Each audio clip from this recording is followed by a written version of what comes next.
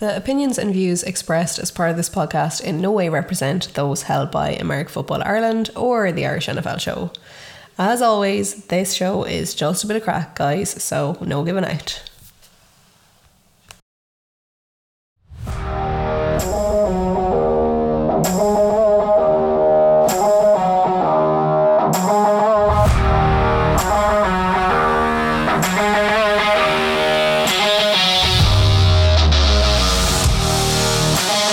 Hello and welcome to this week's episode of the Domestic Game Podcast, where we take you through the insights and stories of all things American football here in Ireland.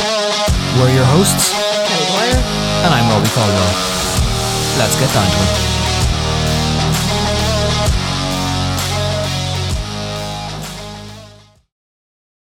Okay, so welcome back, guys, to, I think this is technically week 12, even though we're actually on week 13. So, Rob, would you maybe like to explain why there wasn't an episode out last week? Not really, Kelly. I'd much prefer if we just glossed over the fact that last week's episode did not make it out. As I'm sure most people are aware, Kelly does all the editing and background production on the show, whereas I just come on here and chat about The superstar. it's just chat. I just chat. That's my one talent, is just talking when it comes to the background stuff. Not so great. So Kelly took the idea that maybe it was time to let me produce the show, and yeah, lo and behold, we don't get a show out. So there is an episode if anyone wants to get in touch. There's some like top quality content, some high class gossip, and many more things American football. But yeah, that episode is still into production. Both tracks from myself and Kelly have been edited. It just needs to be fully put together, censored in places, and a little bit of tweaking done. Yeah, it'll be a bonus episode at some stage. At some stage, if anyone wants to, get in contact with the show, maybe we can come to some kind of monetary agreement that the show might be released. Yeah, we do accept cash bribes. Sponsorship. Cash sponsorship.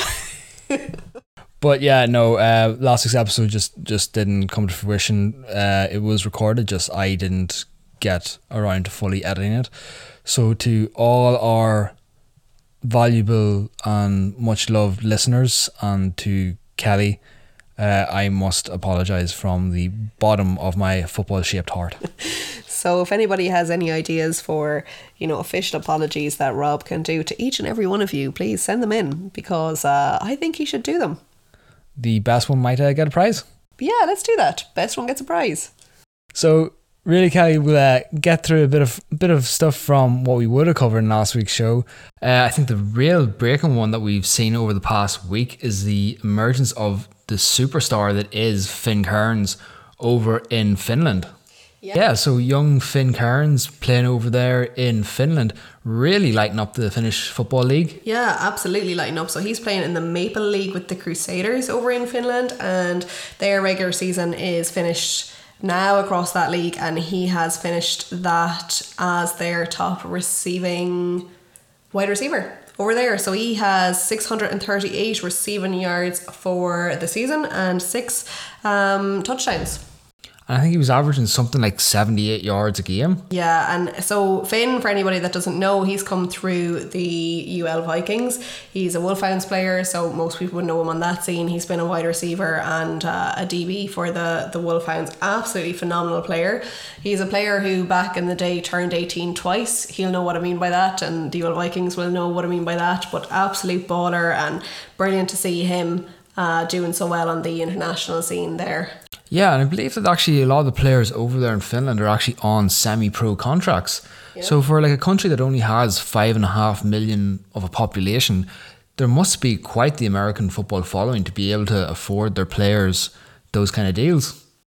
Like, I know it's something, Kelly, you've said on many a previous episode, like it would be great to get the standard and the engagement over in this country up to the level where we could actually afford to pay some of our higher caliber athletes, even the likes of those who are on the Wolfhound squad. Yeah, I'd love to see it, and even how they do it across Europe. And let's say I know that Ray Burke back in the day, he went over to St. Pölten in Austria, and his setup was very much they provided a place for him to live and a bit of a stipend then that, in fairness, wasn't like a huge amount, but was enough to get by on. And so that was kind of what you saw with the semi-professional contracts. I don't know if Finn is on something similar, but I would think that that's what he has going for them. So I'd love to see that across Ireland, across the AFI. I think that we could start with something like that with the Wolfhounds someday. Because I know there's a couple of guys, you know, playing American football here at the minute. Definitely a couple of wide receivers who, let's give it to them. Those stats are incredible. Great work by Finn. You know, getting those touchdowns, getting those passing yards, you know, making those catches. But there's a couple of receivers in this country itself, you know, playing in AFI who are getting, you know, numbers either quite measurable too, or even surpassing that. And maybe a few of those guys are thinking to themselves, you know, where's the bag? Show them the money. Show me the money. But no, absolutely great stuff for him. Like you said, the guy's forever 18. May he keep balling out long beyond that we do this podcast. Yeah, and we'll just be supporting him all the way. So that's it, Finn. Well done. And then we were also looking at other sort of our fine exports, you know, going to these different countries. We said about how there's the likes of Finn Kearns playing over in Finland. You've got Sunshine 22, Dave King playing over in Germany. But two guys who we actually brought up on the show a couple of weeks ago, Kevin Mayo and Olawale Gazal, you know, playing over there in America for North Park University in Chicago, Illinois.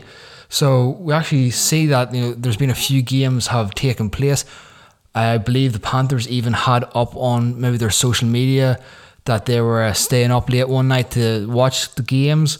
I think the North Park Vikings have actually played maybe 3 games this season. Be great to hear how those guys are getting on. Looking at the guys, one thing I didn't realise was that Gazal is actually from Bettystown, County Louth. He went to college in DKIT. If you're looking at his bio on the Vikings or their website, my God, did the Mavericks miss out on a man there? Missed out big time, because I would say that fella would destroy people across the AFI 1 league.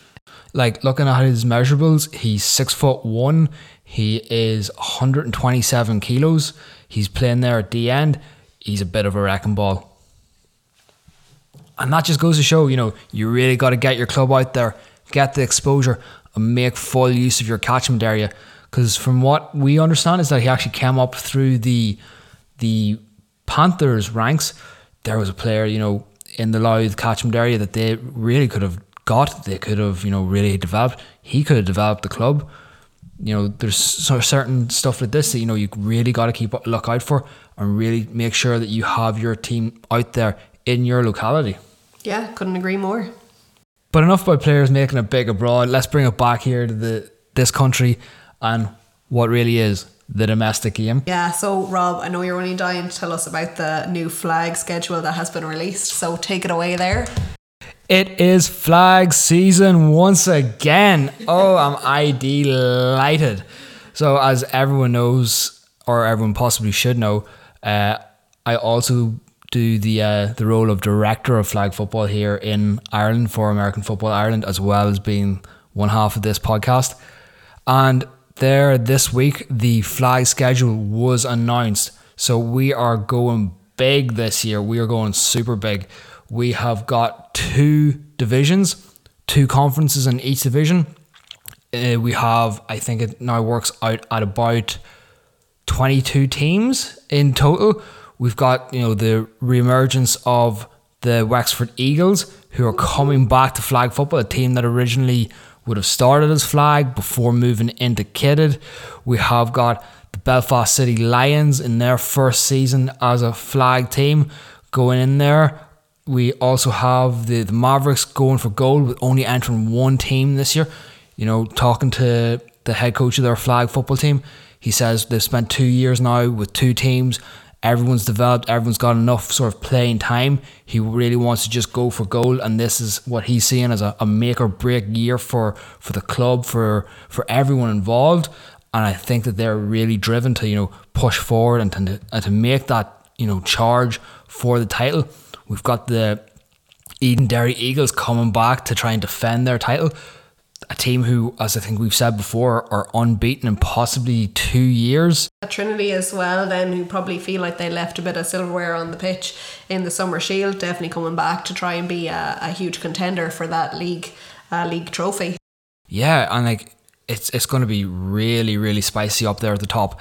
But if you're even looking at the Division 1 South, where you've got the likes of the South Dublin Panthers, Dublin Rebels, Westmeath Minotaurs, UCD, that is 4 big clubs in one division. It's stacked.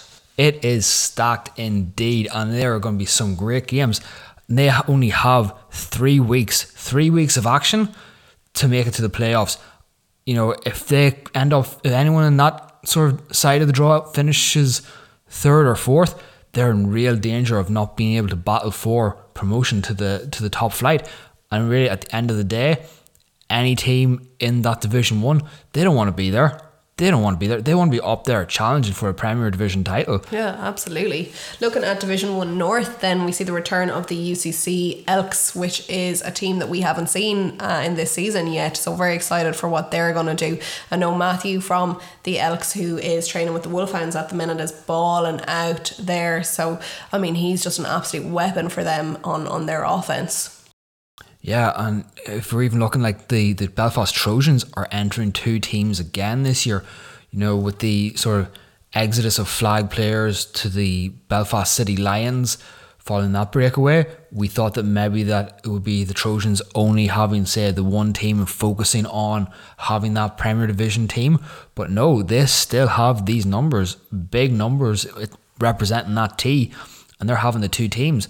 Going to really use the Division 1 as kind of a feeder for their developmental players to try and give them more game time. But still, impressive stuff. Mohammed Ramadan keeping this ship afloat.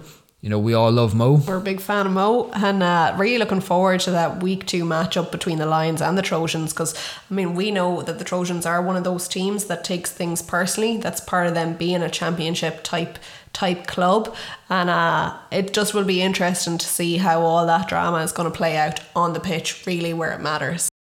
Absolutely. The Lions, pure flag only team, Trojans, sort of the multi-discipline team with the flag, the senior and the youth kitted. Both teams will be trying to win that game. That'll be an important kind of win for either team that comes out on top there. If you were to pick any game in Division 1 North for this season, that is the game that you'll want to see. Absolutely. It's the Lions against the Trojans, no doubt about it. Yeah. And then we're seeing the Jets coming over to the flag side of things. That will be interesting to see how their Donaghy Group Cup. Obviously, we saw them doing very, very well coming out as the second best in that, and maybe they can come out on top of this flag league. I think this just proves that, second just isn't good enough for any team, regardless whether it's kitted, flag, youth. They've lost the Donaghy Group Invitational Cup final. Finishing runner-up is not going to satisfy them in this either. No. They will be pushing for the win. And against the Vipers as well, and they have that week 1 matchup against the Vipers, so they'll be trying to set that record straight. This is going to be the sort of matchup where you ain't relying on O or D linemen. It's going to be receivers and DBs going hard at it. So with a minimum of 3 and in some conferences 4 weeks worth of action, it's all shaping up for an incredible finale, with the finals being held on November 6th. Location still not confirmed just yet, but within the next week or so, we're definitely going to be finding out a lot more where it's going to be held, and possibly even the teams in contention for winning this year's Flag League titles. Right, Rob, I'm going to have to reel you back in from the flag and bring you back to the kidded. All the action that happened there over the weekend, with the start of this new kind of football tournament that was meant to be held, which was going to feature the likes of the Crusaders, the Rhinos, the Westmeath Minotaurs, and the Dublin Bay Pirates. Yeah, the North Dublin Pirates. That's it. The North Dublin Pirates. No, the North Dublin Pirates. I nearly called them the Dublin Bay Pirates there. But the North Dublin Pirates, unfortunately, have had to pull back from participating this year. And I know that is a decision that they certainly haven't taken lightly. I think it's for safety reasons for themselves. So that is as much as we know about that. Very disappointing, because it would have been great to see what they were going to bring to the non-competitive season, particularly after, participating quite well in the flag tournament, the Summer Shield. So I know that they'll be disappointed, and we are disappointed. But the other teams are doing great, as we saw, the Minotaurs coming out with a strong game against the Bulldogs. We've talked about that already. And then the game on the weekend with the Crusaders and the Rhinos. Yeah, so I know that yourself and the much loved Joe Kinahan were actually doing the commentary on that game. Unfortunately, I wasn't available to attend, as there was a garden and many, many stones to get raked. And if anyone has read much Patrick Kavanagh poetry, you will know that the stony grey soil of Monaghan did rob him of his youth. And quite frankly, I was really wishing that I had my youth back after Sunday. Stony grey soil of Monaghan also robbed AFI of one of its best commentators on an experimental live stream. So, that stony grey soil has a lot to answer for at this point. It really does, Kelly. It really does. But no, please, I think myself and definitely everyone listening here tonight would love to hear more about the action. What happened, what went on. I believe that the game was held in Castleknock College. That is correct. So we got the stream going up there at about half time. We had a few technical difficulties with it, which is okay. I mean, it's experimental. These things are going to happen. I think that it's great that we're starting to see the start of the potential of being able to do these things. I had myself and Joe Kinahan, then we're doing a little bit of commentary on the game, which was great. Fantastic game, I have to say. The Crusaders and the Rhinos seemed to be fairly well matched. I have to say the Crusaders, I felt, started the game looking quite dominant, and then the Rhinos, kind of after knocking a little bit of rust off towards the end of the game, started to make a pretty impressive comeback. I really think that they just kind of ran out of time as the momentum had kind of shifted in their favour into the second half. So that game finished 38-34. And again, just feeling like the Rhinos just running out of time really was what it was. Have to give a shout out to some standout performances. So, I mean, Tommy. I think everyone around the league knows Tommy at this stage. Tommy back now playing with the Crusaders after doing the combine scene around America there for a few of the colleges. Yeah, so apparently got on very well there, and we love to see that. And he came back and he was on form, absolutely on form, just an absolute weapon. Very, very difficult to cover. He got the first touchdown of the game. This was a deep pass from QB Jordan Farrell right into Tommy's hands, and he just met it to the line then with really kind of no one even close to covering him. So I mean, that was you love to see your first drive go that way. That's a dream way to start any game. Probably for me, the play of the day was a simultaneous catch between him and Rhinos DB in the end zone, that the two of them kind of came down together, were kind of fighting for the ball on the way down, and Tommy was just that bit more aggressive and just pulled the ball out of the Rhinos players' hands. And simultaneous catch will rule with the offense. It's considered to be an offensive catch, so on that occasion the TD is the correct call, and so that was just probably for me the best touchdown of the day. Kelly putting on her officiating cap there to actually bring us all some more knowledge as to why things happen and why things are allowed. Yeah, I know, it's really hard to take that cap off, I swear. Once it comes on, or once it's on at all, that's it. And a lot of the time I would be watching a football game and looking at the line and counting the players in the backfield, and it's just, you just can't get out of that zone. But anyway, there was also a great play in I think this was in the third or the fourth quarter, and this kind of really, this was when the Crusaders just needed something, because the Rhinos were starting to really threaten them at this point, and Jordan had given a pass, and it was kind of a bit underthrown to Tommy. Tommy, of course, came back off his route, caught the pass and ran across the pitch to make the line. So really, he just had an absolute standout game there. just fantastic. I think he had 3 touchdowns on the for that game, if I'm not mistaken. So just an absolute beast of a player. So I'm hearing an awful lot now about the Crusaders. What about the Rhinos? To the team that are considered the posh boys of American football here in Ireland, based in Castleknock College, a college or a secondary school, synonymous with many an Irish celebrities such as Colin Farrell, with their patronage, owing to St. Vincent de Paul. Barry Bolton. Who's their coach? I don't know if he's an alumni. He plays with them. Who is their coach? Absolutely. Big up to the BB gun. Boom, boom. But yeah, so we've got Colin Farrell, Barry Bolton. And like we said, St. Vincent de Paul is one of their patrons. And actually each year the students of Castleknock College, the lads get together and they sell Christmas trees. No way. Honest to God. They sell Christmas trees, and the money raised from the sale of these Christmas trees actually goes to help St. Vincent de Paul. So actually, they really are a great bunch of lads that they use maybe the pitches closer to the school. The last time I played there, it was maybe a third pitch. It was quite down the back. Yeah, that's where they play. A little bit unlevel, a little bit marshy. But I have played before at one of their top pitches, which was actually pretty nice. Good flat surface, nice grass. If anyone has heard this show before, I'm a big fan of nice grass. Whether it be Castleknock, whether it be Waterford, anywhere, Bring back Wolves. But the score at the end of the game was extremely tight. The Rhinos really must have come back with something. I know there was quite a deficit at halftime. What happened in that second half of football that really sort of was the turning of the tide? So for the Rhinos, the biggest thing that was successful for them, I feel anyway, was their QB running. So they have 2 QBs that are looking good at the minute. So the first QB is Ethan Foster. He's QB number 5.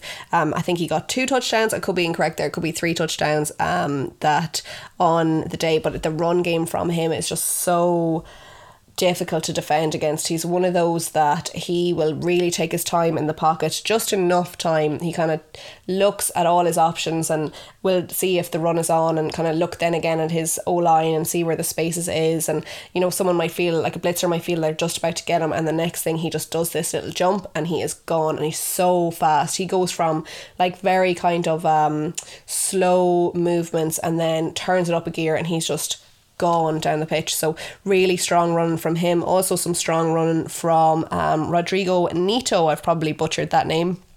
So that is number 12, and he is actually with the Quetzals, the flag team. So that's a team that you would know quite well and that we have spoken about now. So he is new with the Rhinos, whereas Ethan is actually from upstate New York and has been a QB for 2 seasons with the Rhinos. So they have like quite a nice bit of depth on their charts, which is great. That's kind of what you want to see. 2 very different quarterbacks, very versatile and able to be deployed in very different ways in different situations. It really does give the Rhinos quite the options, and it gives Coach Bolton many opportunity to run many different packages and different sets for different plays, purely dependent on the situation that the Rhinos find themselves in on the pitch. Yeah, exactly. And something that they did run quite effectively was 2 tight end sets with their tight end, and this is going to be totally butchered, so I can only apologise, Adriano Dorta, who was really a good option. They ran it once and they got the 2-point conversion. They ran it again a second time, and the Crusaders were kind of wise to at that point, so they didn't quite pay off that second time. But again, another player from the Quetzals coming over into the Rhinos, so we're really seeing where flag is benefiting kidded teams, which is great in terms of development. Yeah, because I know the Quetzals themselves, from talking to a few of them, they do a lot of their training actually in the Phoenix Park. Anyone who's kind of accustomed to the Dublin area, D15, which is sort of the Carpenterstown, Castleknock, Blanchardstown kind of region, that would also come across into sort of the Phoenix Park. So quite possibly the Rhinos being in Castleknock would be the closest kitted team for the Quetzals to join. I know quite a few of the Quetzals players have actually experienced playing in other full contact leagues around the world. So it's quite it's excellent that the Rhinos are able to take full advantage of this and bring in those players with that experience, and it's clearly showing that those players have led to the development and growth of the squad and sort of giving them that extra bit of sort of flavour and spice that is making everything nice. Yeah, exactly. It's effective recruitment, in fairness to them. So, yeah, it's brilliant. The other player that I really do have to give a shout out to from the Rhinos is defensive player number 2, the safety there, the DB. His Pat Gahan is his name, and he actually got the pick at the end of the 2018 IFL 1 Bowl, which won the Rhinos that game back in the day. But I think he had 2 picks on the day. He could have gotten a few more. He was right there. So let's say when Jordan was passing, he's passing it to Tommy. There's not a very, very difficult to cover a guy like Tommy. Like, he's just an absolute athlete. But when he was going over to his wide receiver on the right hand side there, that's really where Pat was doing a lot of damage. If he wasn't picking the ball off, he was there threatening to do it. I think there was 2 that actually were in his hands that he dropped to put that down to Rust, but 2 good picks there. And even someone that Joe Kinahan was saying after seeing the game, because the Minotaurs will be playing the Rhinos soon, was saying that will be a player that he will have to watch out for as QB of the Minotaurs. So, really good game for him as well. It was one of those that with the Rhinos, that did start a bit slow, but they really started to find their form into the second half. The team that came out in the second half was a different team to the team that was in the first half. Want to switch it back over then again to the Crusaders, because I will be killed if I don't give a shout out to number 55, Thomas Brocklebank, who had a fumble recovery on the line and ran the ball in for a touchdown for the Crusaders, but also had a pass breakup, an interception actually, for a 2-point attempt for the Rhinos, and ran a good bit down the pitch before actually being tackled and not being able to get the whole way down to the line, but he had the right idea, and it was just a really good game from him. And what was really funny actually was I went over to the Crusaders sideline at one point, and I didn't know 55 was Brocklebank, of course, and literally all I hear shouting 55 Brocklebank, 55 Brocklebank, and it's him screaming his number and his name at me. And sometimes that's what you have to do to make sure that we know what your name is, what your number is, so that you get the credit for your touchdown and for your good plays and all this. So guys, like, when we're at games, you see us there and you're having a good game, just scream your number and your name at us, and that'll make sure that you're featured on the episode in the way that you deserve to be. So the 2 other touchdowns that I haven't spoken about yet was a pick in the first half by number 26 for the Rhinos, a fantastic pick 6 from him, and then also some brotherly love there from QB Jordan Farrell to his younger brother Caelan Farrell, 85. This, of course, unfortunately for him, was called back, so I know he was feeling quite robbed by that, even though I don't disagree with the call made by the officials on the day. That touchdown then was scored on the next play by wide receiver number 11 for the Crusaders. So yeah, very good game. 2 evenly matched teams. Crusaders looking quite well. I thought that their defensive line looked very well, particularly in the first half. I did feel that the offense started to get a little bit chaotic in the second half, just a little bit of panic, because the Rhinos were able to put them under a bit of pressure, and then the QB runs from the Rhinos team really helping them to elevate their game going into the second half of that game. So that's it. I really do feel that both teams got to knock off a lot of rust and got back playing proper football, and you could see the development from each quarter into the next. No, absolutely. Like, it's great to have football being back played. Long may it continue going forth into next year after these teams get these mini series of games over and out of the way. It'll have them in good standing going into the winter break, and then hopefully that just next year, come the start of January, they all just basically kick off where they've left off and keep running. No, like, absolutely great game. Although I do believe that there was a point that was marred by a little bit of controversy.